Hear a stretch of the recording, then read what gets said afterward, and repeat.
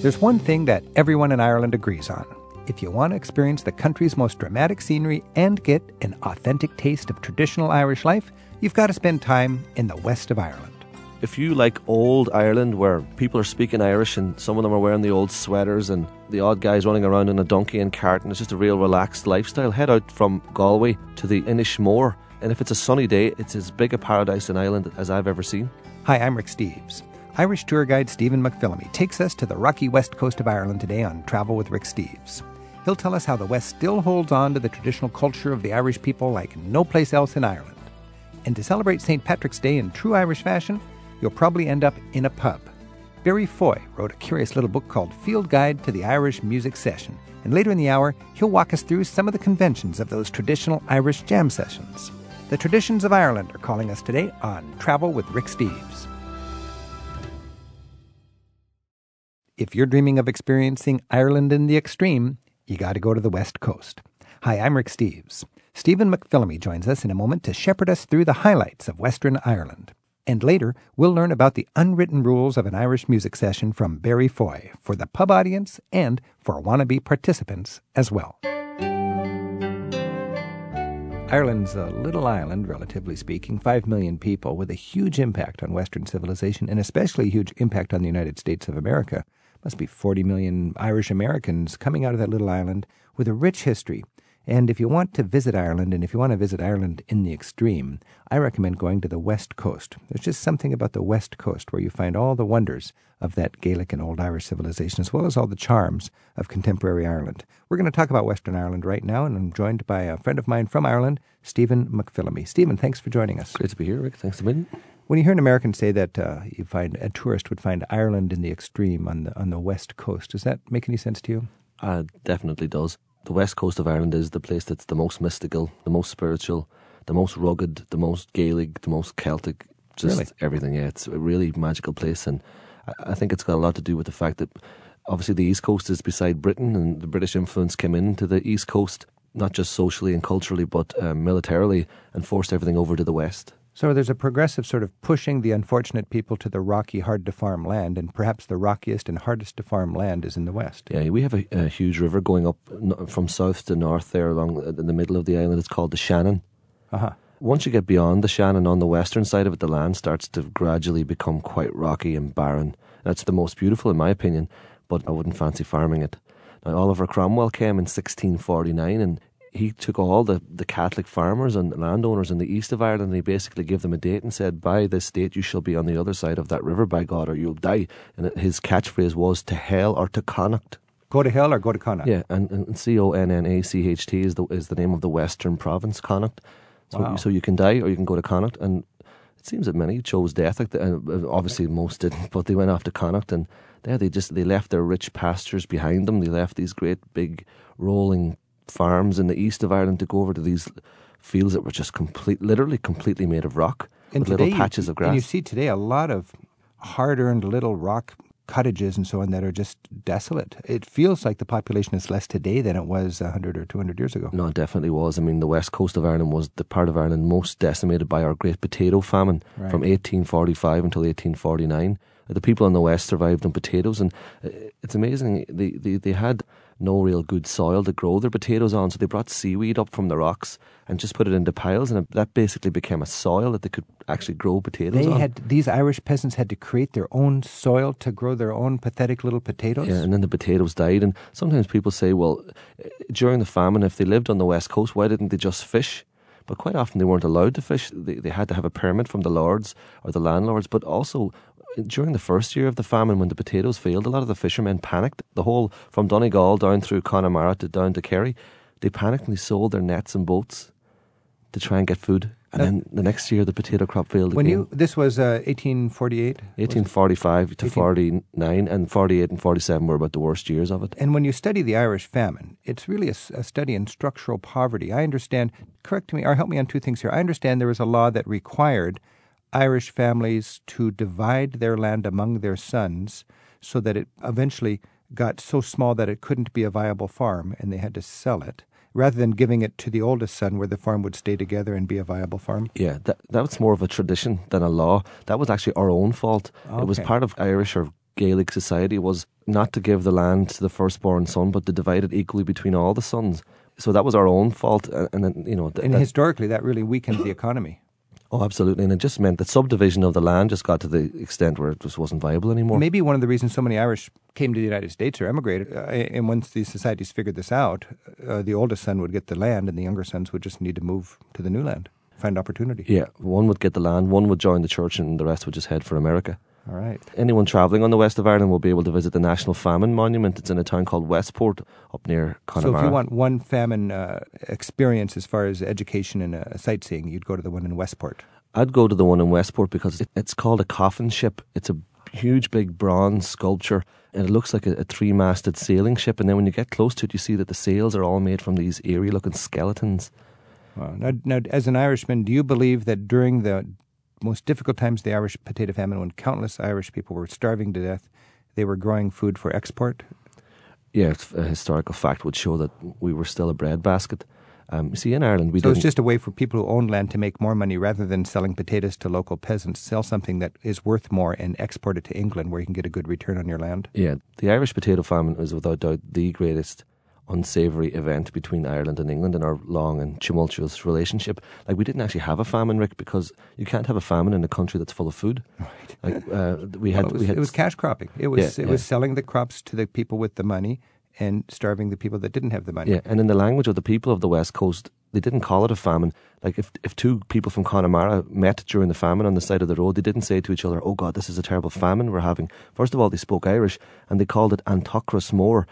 Tocras means hunger and more means big, so it was known to the people as the big hunger, not the great famine. Now, I understand there was one little community that missed the famine, and they were out on the Blasket Islands off the west coast of Dingle because they relied on the sea rather than potatoes. Is that true? Yeah, I've heard of certain other islands along the Blaskets in particular where they weren't as impacted. I think ultimately, though, they would have had family members ashore on the mainland too, and I think they definitely they didn't just live a blissful existence while the rest of it. Well, it was probably tough anyways, but they weren't completely reliant on the potatoes. Let's cheer things up a little bit, because when you go to Ireland, it's not all famine and gloom and stories like that. I find that people on the West Coast just have this incredible gift of gab, and they speak Gaelic. There's these Gaeltachts, national parks for the preservation of the traditional culture. Dublin has decided, hey, we're going to subsidize these traditional areas and actually keep the small farms alive and keep communities that speak Gaelic vibrant. Is this the goal? That was the goal when the Irish state was created. Give rebirth to the language, to focus on the areas of the West Coast where it's still spoken as a first language, and then hopefully that would spread to the rest of us. Now, that plan hasn't worked. And now it's like endangered species, and let's just keep these few people alive that are speaking Gaelic. Aye, but the government is now starting to think maybe that is not maybe the best way forward. Certainly give them a few tax breaks, give them some concessions, some grants, that type of thing, special status. But if the Irish language is to survive, which I think it will, it's going to rely on the rest of us speaking it, not just the people in 3 or 4 little areas. So along obviously, the West if Coast. you're going to be engaged with the modern world and the internet and all this, you need to speak something other than Gaelic, and people will speak English as their first language. But Gaelic, you think, will survive as a second language in Ireland? Yeah, and see, what we wanted for years was we wanted Irish to become the first language again. And we think that's now not going to happen. But if we can keep it safe, about 30% of us can speak it fairly fluently. Those 30% who do love the language dearly. And we have this great television station now called TG Cahir. Televish Gaeilge, Cahir means 4. So that's over on the West Coast. And you've got all these hip young presenters. There's a guy who lives in Galway. His name is Hector O'Hochagan. And Hector goes off and dances with the Chippendales in Vegas and runs with the Bulls in Pamplona, and he does it all in Irish. He's a big stringy beanpole with long red hair, and he's just a brilliant. All the young people love him. There's a guy from the Dingle Peninsula called Dahi O'Shea, and Dahi was a weatherman, and he's becoming a bit more of a TV man now. And Dahi has got a one-man campaign to save the Irish language. You know, the east coast of Ireland is not seen as mystical or magical, or where the West Coast is, and that is reflected in the vibrancy of this new television station. But it's actually cool with young people. I mean, a lot of teenagers, it's hard to get them excited about, a lot of heavy-duty things that parents want them to appreciate. But in Ireland, I get the feeling that the traditional music in the pubs and speaking a little Gaelic is actually cool for young people. Oh yeah, like that part of our culture. If you're travelling on the West Coast of Ireland, singing or music, it's not some quirky thing you find at a folk festival. It's mainstream.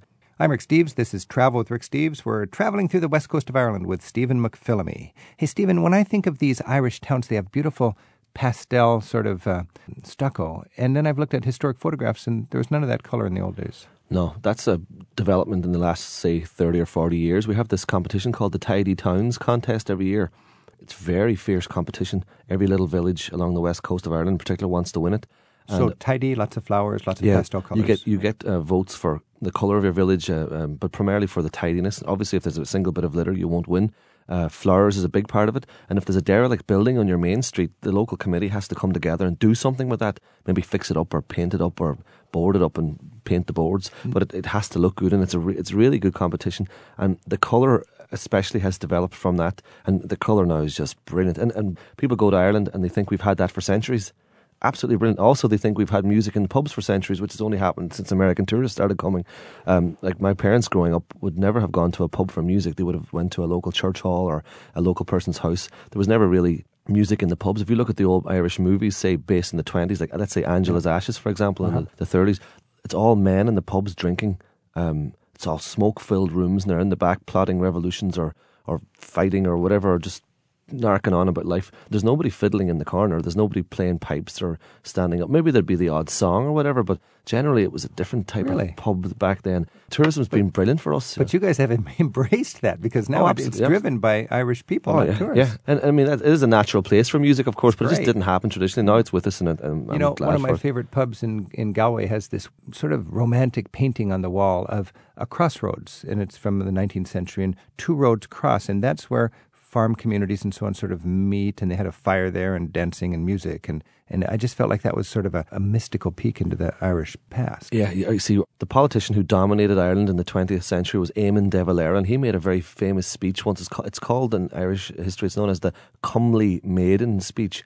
He made this speech where he saw Ireland going back into a kind of a Celtic twilight. He wanted to create this mystical Celtic paradise where he said comely maidens would dance at the crossroads.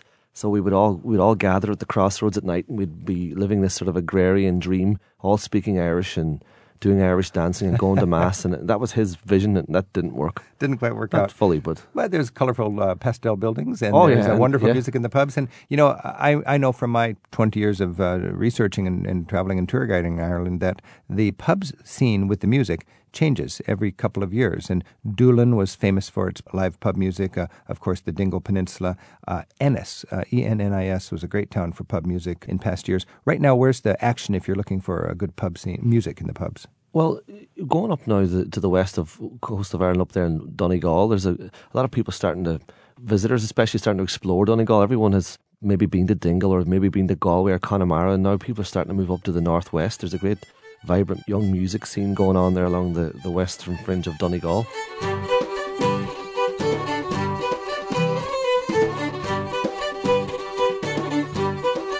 Barry Foy explains the workings of a traditional Irish music session in just a bit on Travel with Rick Steves. We'll take your calls next for Stephen McPhillamy about visiting the west of Ireland at 877-333-RICK. You can also email us at radio@ricksteves.com.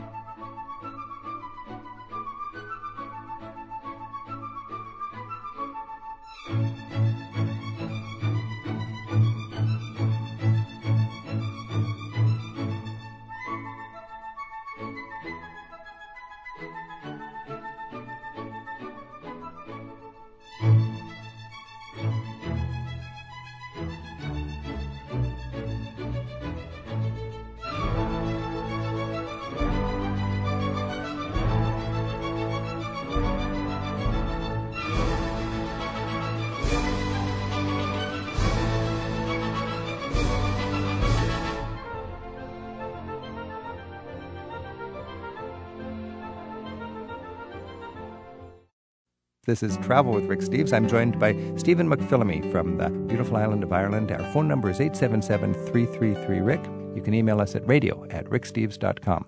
And Mary Lou's on the line from Portland, Oregon. Mary, thanks for your call. Hi.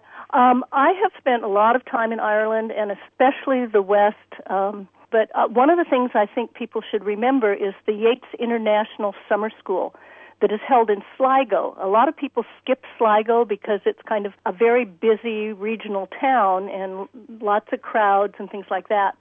But the Yates Summer School brings in outstanding scholars, but mostly it's a big party for 2 solid weeks. There's music and art and dancing, and that happens to be one of the places I remember a Sligo fiddler that I'll never forget, who is Joe O'Dowd. And it was wonderful. He used to come and join us all the time and play. So this is an international school that you go to for a couple of weeks? Is that the idea? Yes, it's 2 weeks, and they have scholars from all over, from Trinity College Dublin, Queen's University Belfast, Emory, University College Cork, St. John's College Oxford, Harvard. And it's your chance just to have sort of Irish culture boot camp. I mean, you're right in there learning all sorts of things? Well, it is. It's focused very heavily on the works of the poet Yeats, William Butler Yeats, and that is where he used to spend his summers when he was young. And you mentioned the Sligo-style fiddling. What is that? It's a kind of fiddling that I'm not a fiddler, so I don't know, but to me it looks as if you're getting all kinds of music out of a fiddler and hardly making any effort. It's as if the bow barely moves across the strings and you get 20 different notes. Yeah, Mary, did you notice when you're up in, like, see that area, Donegal and Sligo, like even Donegal has a different style of fiddling. It's really remarkable how each area can have its own style, because all the young people are pretty much traditionally learning from the one teacher you see over the years. But the Donegal style is very kind of electrifying. And how were the parties at in Sligo? Oh, they were grand. Yeah. And every evening you'd have 2 lectures a day and then a seminar in the afternoon, and there'd be tours going on at the same time in the afternoons. But then in the evening you'd always finish with a social time. Yeah. And usually held in a private club, so you didn't have early closing. Oh God! And Sligo, you're right, is a part of the west of Ireland that's usually overlooked by visitors and even ourselves, that we don't really go there that much. Mm-hmm. Aside from the W.B. Yeats Summer School, would you have any other recommendations there? Did you find anywhere else when you were exploring the coastline? Well, there are lots of ancient ruins that are there in terms of the early dolmens. That's true, yeah, and the megalithic tombs. Maybe you might have made it up to Queen Maeve's tomb. Yes, yeah. Absolutely. Climbed up and did not bring a rock down. Yeah. Oh, did you not? And Sligo is also famous for its seaweed baths. A lot of people like to stop off there and have a big... What's the seaweed bath? It's just a big hot porcelain bathtub full of hot seawater. They heat up the seawater. It's very hot, and they fill it with seaweed, and whatever kind of gel comes out of the seaweed, you just sort of... First of all, you go into a big kind of, like a coffin-shaped box, and you sit in there, and you pull this lever, and you just get immersed in steam to open your pores. Then you jump into the seaweed bath, and you just sort of flagellate yourself with seaweed. And then you pull this lever, and a huge big thing opens up on the roof with freezing cold spring water just falls right on top of you, and you just feel refreshed and buzzing after it. But it's a Sligo thing. That's a Sligo thing. Very popular. Wow, there's some reasons to go to €15 a bath. €15 a bath. And you come out of there feeling 5 years younger. Revitalised, yeah. Mary Lou, thanks for your call. You're welcome. A lot of people, when they're thinking about the west coast of Ireland, they just assume they'd fly into Dublin. But really, Shannon Airport is just as big as Dublin Airport, isn't it? And it's on the west. Shannon is an international airport. You can definitely get flights to there from the United States. Interestingly, at the minute, Shannon is where American troops stop going off to Germany and also off to Iraq. So probably hundreds of thousands will have stopped in Shannon on their way as servicemen. We have a permanent presence of protesters outside of about 200. They're protesting because we're supposed to be a neutral country. And our government says, well, let's not make a big deal of this. The Americans, we're not infringing our neutrality by allowing the Americans to refuel there. But I had to fly from Shannon recently. I went into the pub at the airport. There's like 5,000 US military patches all over the back of the bar. And everywhere you look, people are in desert camouflage fatigues. So this is really quite a busy refueling stop for the Americans. Yeah, and it's a big airport. And if you're not in the military, you can still stop there efficiently and use that as a jumping off point. I've rented cars a number of times from Shannon, and within an hour you're out into this Irish wonder of the West Coast. Yeah, and Shannon used to be the stop off between Moscow and Havana, and that's where Che Guevara, it's the only place in Ireland he jumped off. He jumped off and had an Irish coffee at Shannon Airport, because it's where Irish coffees were invented. Went into a pub and heard some rebel songs and was inspired. He was only there for a few hours, but yeah, I'm sure. The west coast of Ireland transport links links there. The train, if any of people are going to be going on train, it's not the greatest connections along the west coast. We don't have a north to south corridor linking all the different cities. That's gone, and we're trying to bring that back. Well, that's true. Well, it's a sparsely populated island, so they wouldn't have the train system of the Netherlands or something like this. But you do have trains that go in and out of Dublin. If you want to connect any points on the west coast, you're much wiser to go by bus, I would think. Yeah, that's true, I think, because now for the first time, 2 cities in Ireland are linked by a motorway completely, Galway in the west and Dublin in the east. So now you can drive across on this brilliant big You got a motorway? highway. You got a freeway in Ireland now? Yeah, it goes right across to the island. Now, was that paid for by European Union money, in part? I would imagine primarily paid for by European Union money, but these days we're starting to pay for quite a bit ourselves, although in future we'll probably have to go back to the We should European remind money. people that when a country joins the European Union, they're either a net giver or a net receiver. And when Ireland joined up, they were one of the poor countries in Europe. Net receiver. I see the European flag symbol all over Ireland for different projects that involved European money. Today, Ireland is probably above the median in Europe and therefore a net giver. We are a net giver, and also our western shoreline, our western coast, is regarded as a disadvantaged European region, so it gets extra funding from the European government in Brussels. So European is just investing in its infrastructure across the board for the economic good of everybody in that big free trade zone of 400 million people. Yeah, Ireland as a whole is seen now as a self-sufficient country, but the western part of Ireland is seen as not being a self-sufficient area, so it needs to get more funds. Gets back to go to hell or go to Connaught, right? Yeah. It's the rough spot, and today they're not condemning people to there, but they're subsidizing the economic life over there. We were talking about transportation. I think there's a fascinating corner of Ireland which is just drenched in transportation and communication innovation. The far southwest tip of Ireland is the touristy and famous Ring of Kerry. Very beautiful, but so crowded that all the tour buses leave in a convoy in the morning going in one direction so they don't have to cross each other in different directions. That's right. They all head out and go around it anti-clockwise. So anti-clockwise, and in order not to go against the bus traffic. Yeah, so every morning the convoy and the hordes will leave Killarney generally and head off around the peninsula,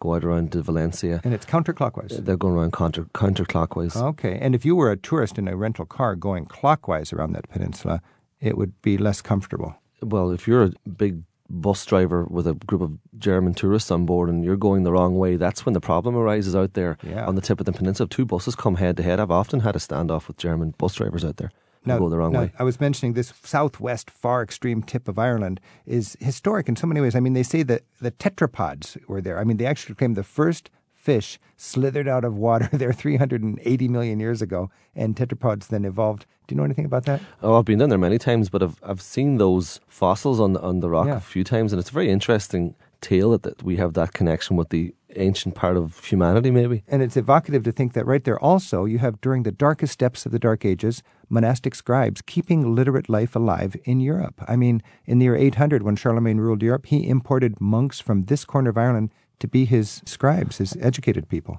There's a very famous monastic site out there called Skellig Michael, and that's a UNESCO World Heritage Site, so it's given the same status as some of the great treasures of the world. And this is a barren, like a teepee of a rock, way out in the middle of nowhere. And I mean, that was for the Green Berets of monasticism. I mean, that was for the real special troops to go out there. In the east, the monks moved to the west because they wanted solitude, and then others followed them, and these guys didn't have enough solitude. And they didn't know that America existed then, obviously, so they went out to Skellig Michael and lived a real austere, barren spiritual life. And that would be rugged for a seagull, that rock out in the middle of nowhere. Yeah, and it's very dangerous. And visitors can go out there on a ferry, but they do need to be careful once out there. And if you were sitting on that rock just in the middle of the 19th century, you would find boats coming from America that would toss out the news in a little capsule, I understand. And Reuters news service would go out there. Do you remember that? I think that you were saying once to me that the story is that's how they would get the scoop. Young boys had to go out and pick up the capsule that had the news. And so I understand that's where we got that term, get a scoop from a journalist's point of view. In fact, I think that's how Europe learned about the assassination of Abraham Lincoln in 1865. It was one of these Reuters capsules that one of the boys went out in a boat and scooped it up, and from there it would be sent across Europe. The first cables were laid across the Atlantic from this point here to Newfoundland. In Canada. And I think Marconi set up a radio beacon here to make the first transmissions to the United States. Yeah. I'm Rick Steves. This is Travel with Rick Steves. I'm speaking with Stephen McPhillamy, who joins us from Ireland. Our phone number is 877-333-RICK. Gary's on the line in Edgerton, Kansas. Gary, thanks for your call. Hi, how you doing? Good. I'm trying to surprise my wife on a trip to Ireland that she's always wanted to do, our 39th anniversary coming up, and just wondered if you had any suggestions. We'd like to try to do it in a week. We're kind of limited on vacation time, and so any advice would be greatly appreciated. Well, Gary, I think if you were to fly into Dublin, and it's now so easy to get across over to the west in a matter of 2 or 3 hours, would you hire a car, do you think, or would you be comfortable driving? That's fine, yeah. Yeah, well, if you were comfortable driving, pick up a car, Dublin Airport. I would personally go into Dublin for a couple of nights or even a night because I really love it. It's our capital city. But if you hired a car at the airport, you can be straight across, avoid all the Dublin traffic, and you can be over in the west of Ireland that afternoon within a few hours. Then I would go off and explore Connemara. Maybe base yourself in Galway for a few nights. Get a nice bed and breakfast there in the city centre. Connemara is the most rugged, wonderful part of the island. Head up and explore the valleys there and the lakes, and come down by Clifton. Come back and maybe take a day trip out to the Aran Islands. If you like old Ireland, where people are speaking Irish and some of them are wearing the old sweaters and the odd guys running around in a donkey and cart, and it's just a real relaxed lifestyle, head out from Galway to a place called Inishmore. It's full of history. Full of culture, and if it's a sunny day, it's as big a paradise in Ireland as I've ever seen. You'd come back into Galway then, maybe drive down the west coast, maybe stay in Doolin for a night, which is a very, very musical little village, and you could see the cliffs of Moher then. Is that a good place to maybe take a little day hike? You could hike for a day there, but most people probably would be, say, half a day, a few hours along. It's very spectacular. Cliffs are 750 feet tall, and then you'd cross over the River Shannon, take a ferry across the Shannon with your car, and then head down onto the Dingle Peninsula. I can't think of a better place to spend 3 or 4 days with your wife on your 39th anniversary. Now, Gary, you got to be careful when you say you want to do Ireland in a week. If you want a relaxing, romantic, if you want your marriage to continue, you might want to try not to do it in a week, okay? You get a couple days in Dublin, the great capital. Get that car, in 2 or 3 hours you're on the west coast. As Stephen said, the area, I think northwest of Galloway, is a charming area, Connemara. Connemara, yeah. And then you could take the boat out to Aran Islands, and that is really Ireland. That's the rugged, small-town, traditional Ireland in its extreme, and that would really be a week right there. If you had another 4 days, I think in a sane tempo, you could head down to the southwest coast and do Dingle and stop by the Cliffs of Moher on the way. Yeah. The Cliffs of Moher are like on the cover of every guidebook. I mean, it's the most dramatic, 700 feet drop in these cliffs that go right into the Atlantic. So good luck on your trip, Gary, and happy anniversary.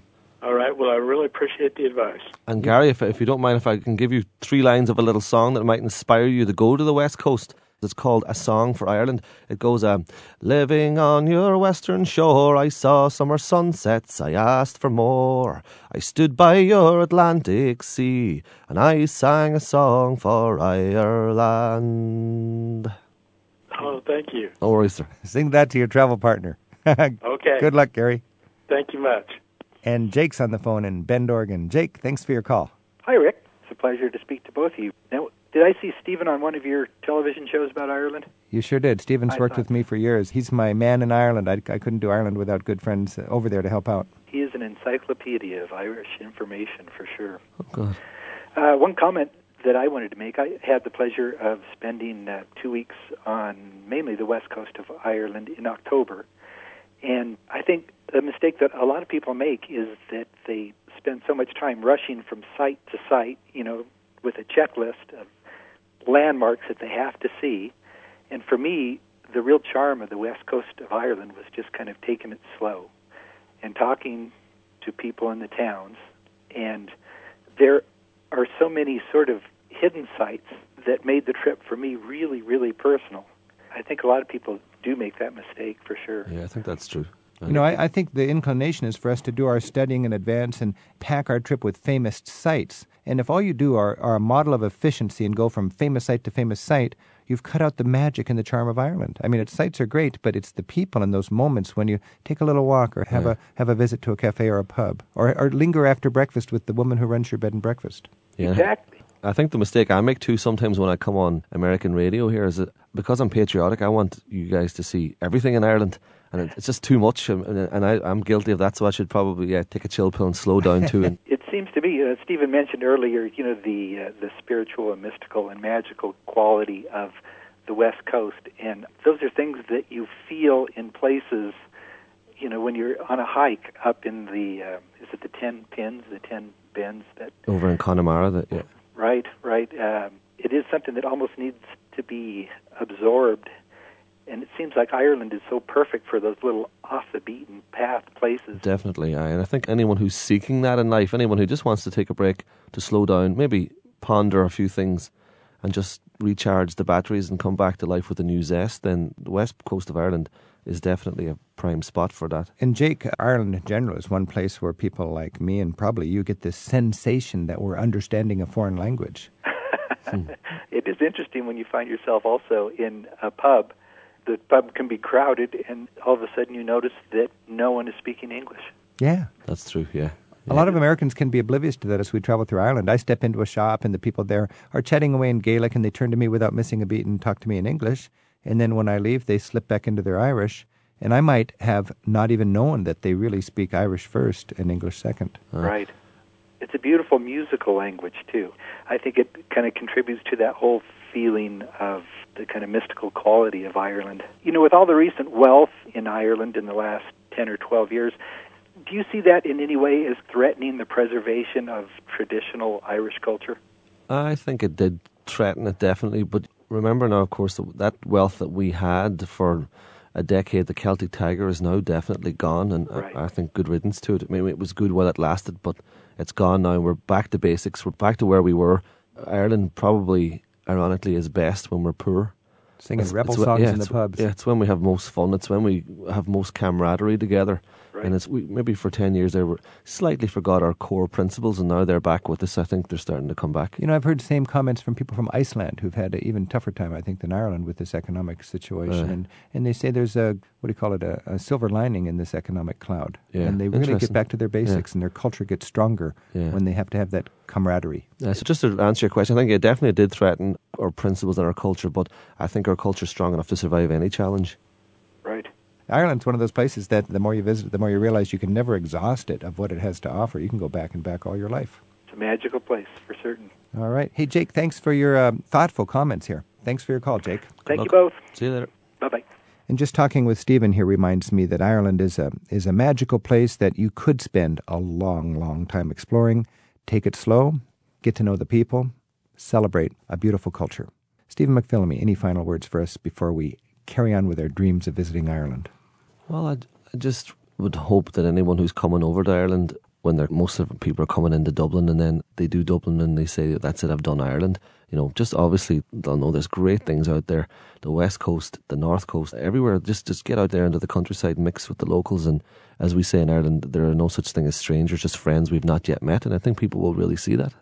My experience in Ireland makes that very true. No strangers, just friends we've yet to meet. Stephen McPhillamy from Ireland, thank you very much for joining us. Thanks for having me, Rick. Góra Mahagot, is that right? Yeah, Góra Mahagot.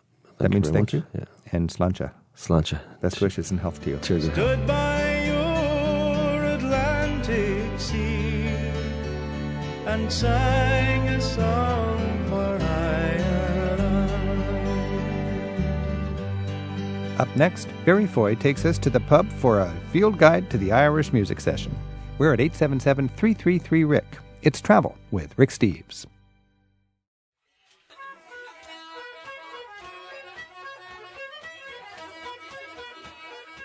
Barry Foy's joining us, and Barry's written a book called The Field Guide to the Irish Music Session. Barry, thanks for joining us. Thank you very much. There's something, to me, so pretty about walking up to the door of a pub some evening, and just before the door opens, you hear that music kind of sneaking out. In just as many cases, I've gone to a pub and gone home, and the beer was good and the music was okay, but the magic wasn't there. And there's something about the session. Do you know what I mean? It's like fishing. Sometimes the session kindles, and other times the session just doesn't quite have it.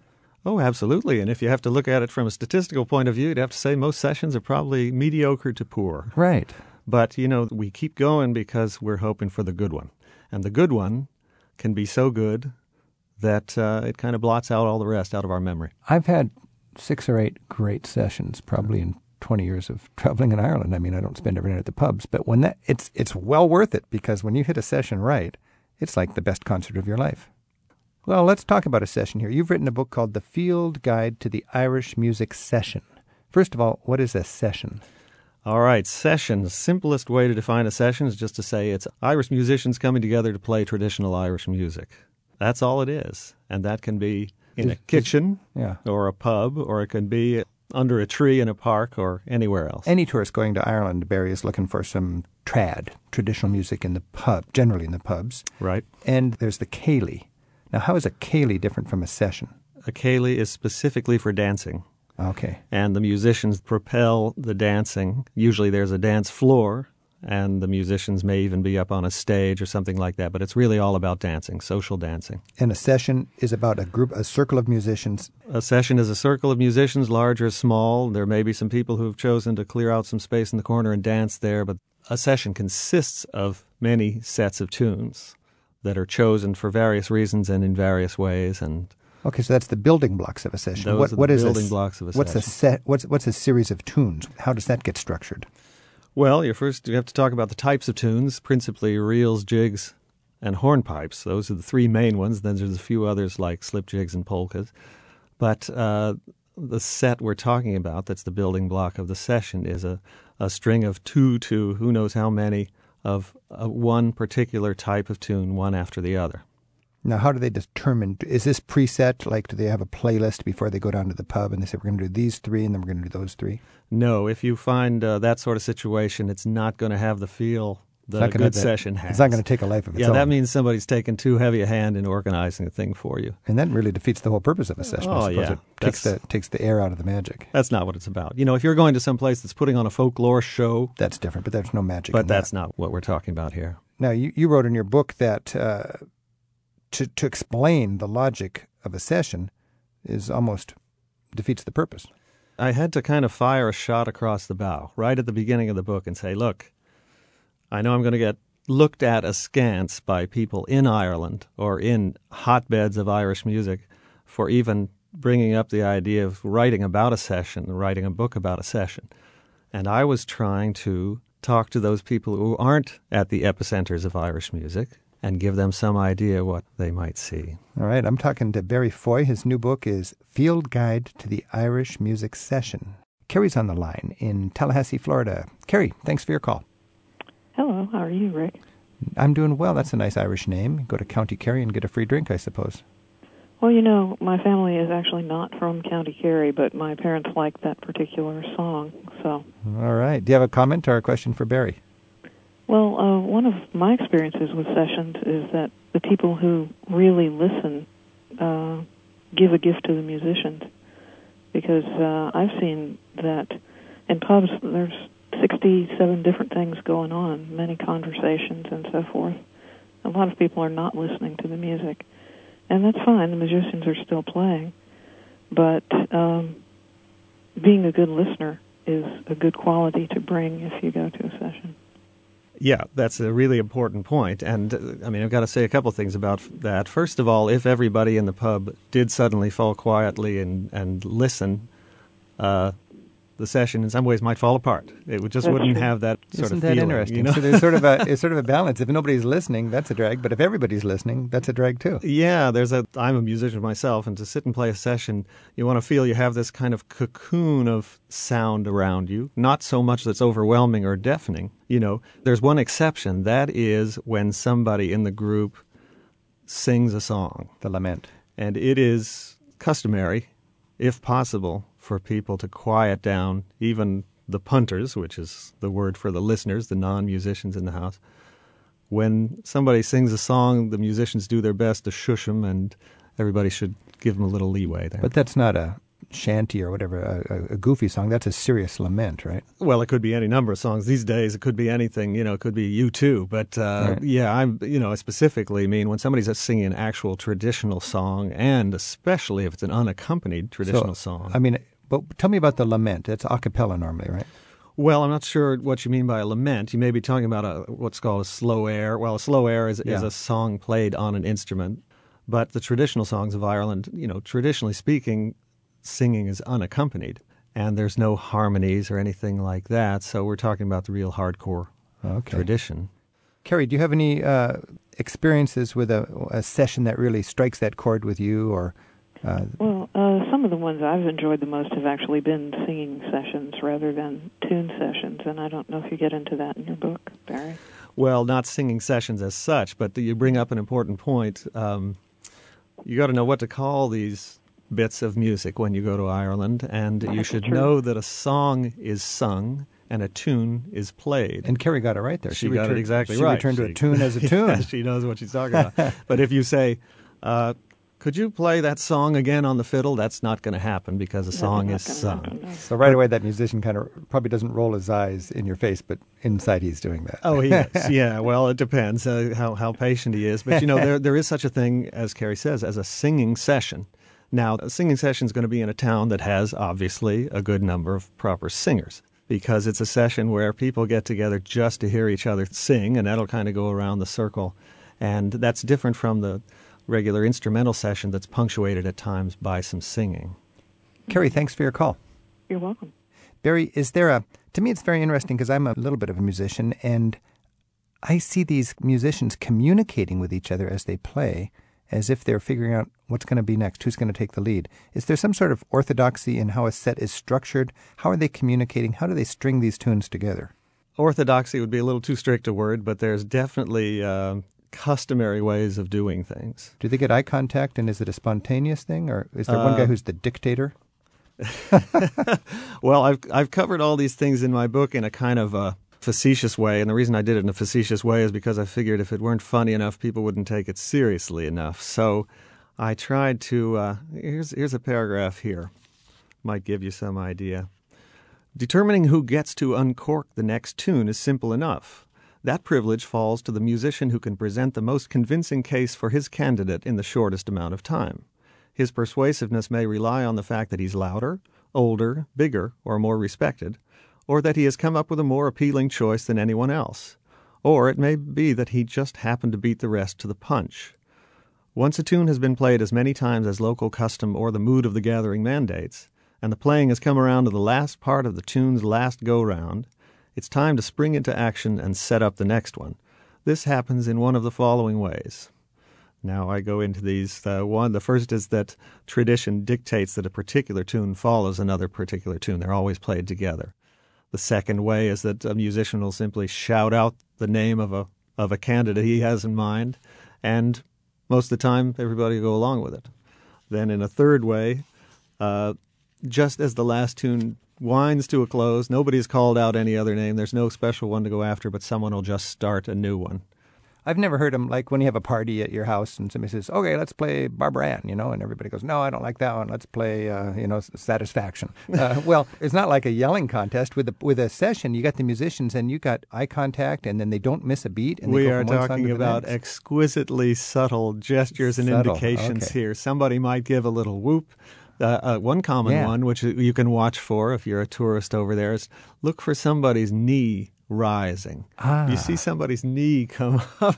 Now, do they miss a beat between songs, or does it go straight through? Straight in. And, straight in. So part of being a traditional Irish musician is learning to make those changes absolutely smooth. Now, they don't miss a beat, and there's not a lot of dynamic contrast in this traditional music. No, this is not a music of dynamics. In a way, when it comes to Irish music, it's almost like the instruments have an on-off switch rather than a loud or soft. You know?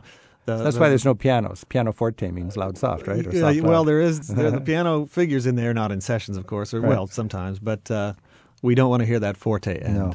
We just want that piano. Question I've always had: you see these guys, everybody's drinking, having a great time, and they're nursing a beer too.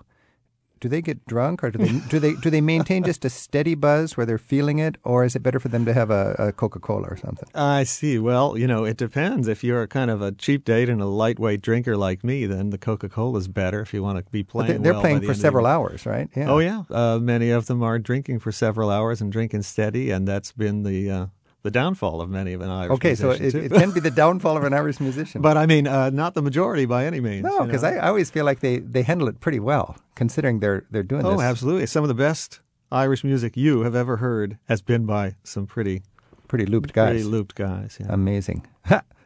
I'm Rick Steves. This is Travel with Rick Steves. We're talking with Barry Foy. Barry's written a guide designed to help us better appreciate the Irish traditional music pub scene by understanding what a session is. His book is called Field Guide to the Irish Music Session. Our phone number is 877-333-RICK. You can email us at radio@ricksteves.com. Debbie's on the phone in Seattle. Debbie, thanks for your call. Hi, Barry and Rick. Hi. Hello Hi. there.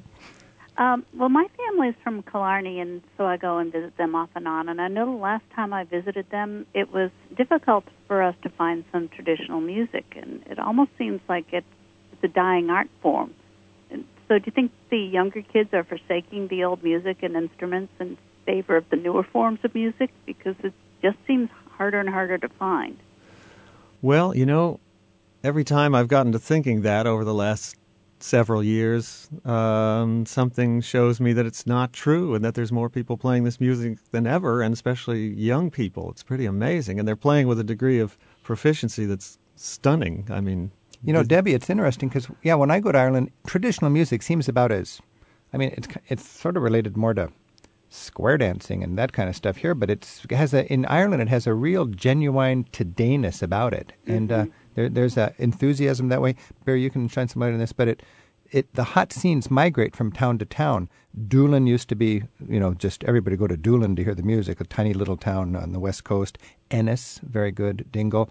Where do you think the meccas are right now, Barry? In Kerry, Killarney's still a pretty strong town. There's still sessions there, but these scenes are a little transitory sometimes, especially in towns that are not highly touristed. Of course, Killarney is highly touristed. Mm-hmm. A session will come and go. Maybe the strongest musician sort of was the backbone of the session for years, and then he moves to another town.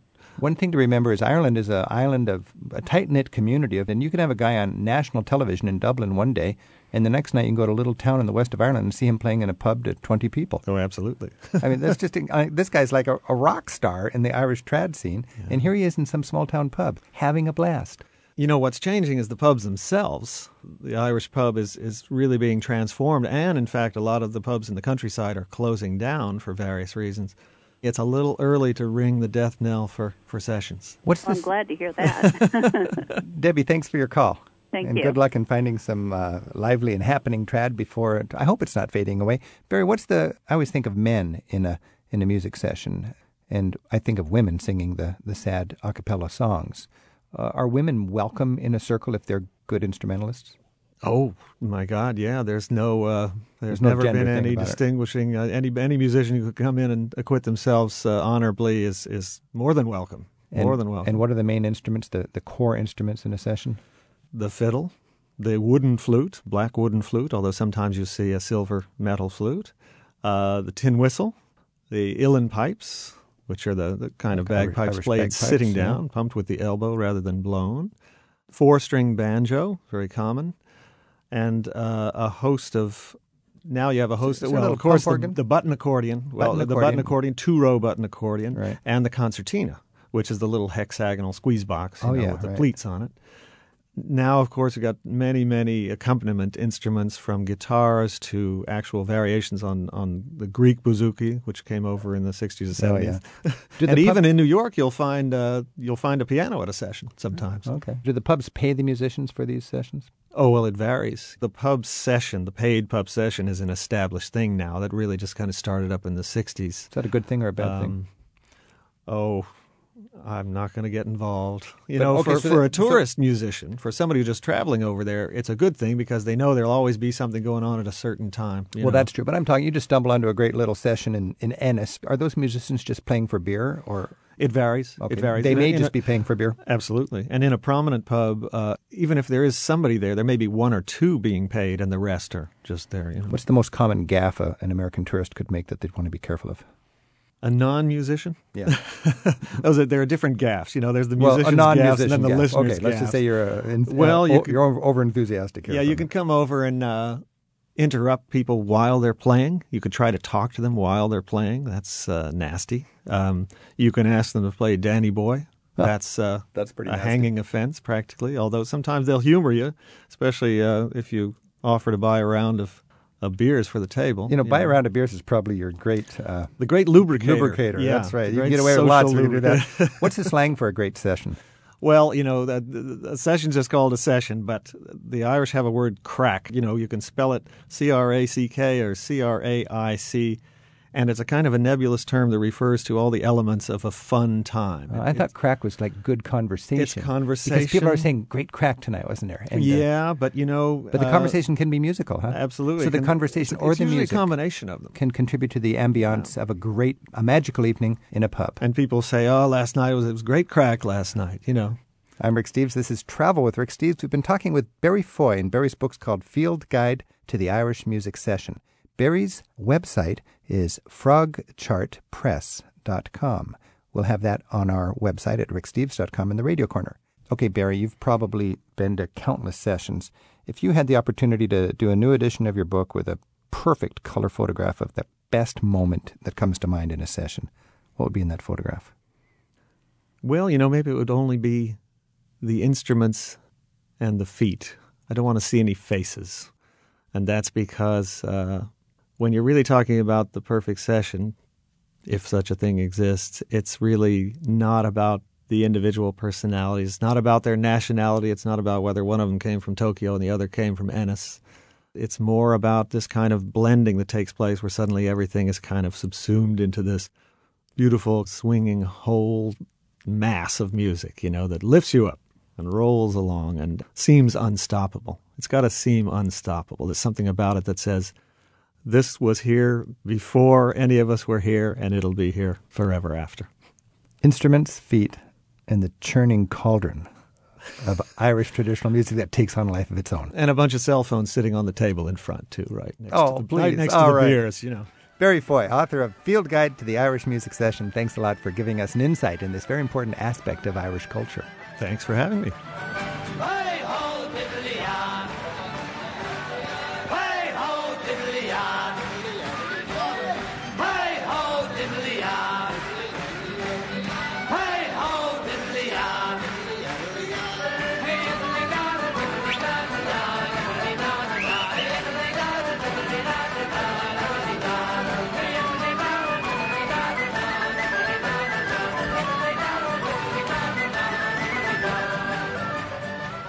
Travel with Rick Steves is produced by Tim Tatton, assisted by Sarah McCormick at Europe Through the Back Door in Edmonds, Washington. There's more in the radio section of our website, including travel advice for day trips from Dublin. And Stephen tells us about a traditional Irish word they say on public TV in Ireland, but which we can't really mention on the air in America. That, along with program archives and a link to send us your travel haiku, are in the radio section of ricksteves.com. And listen again next week for more Travel with Rick Steves.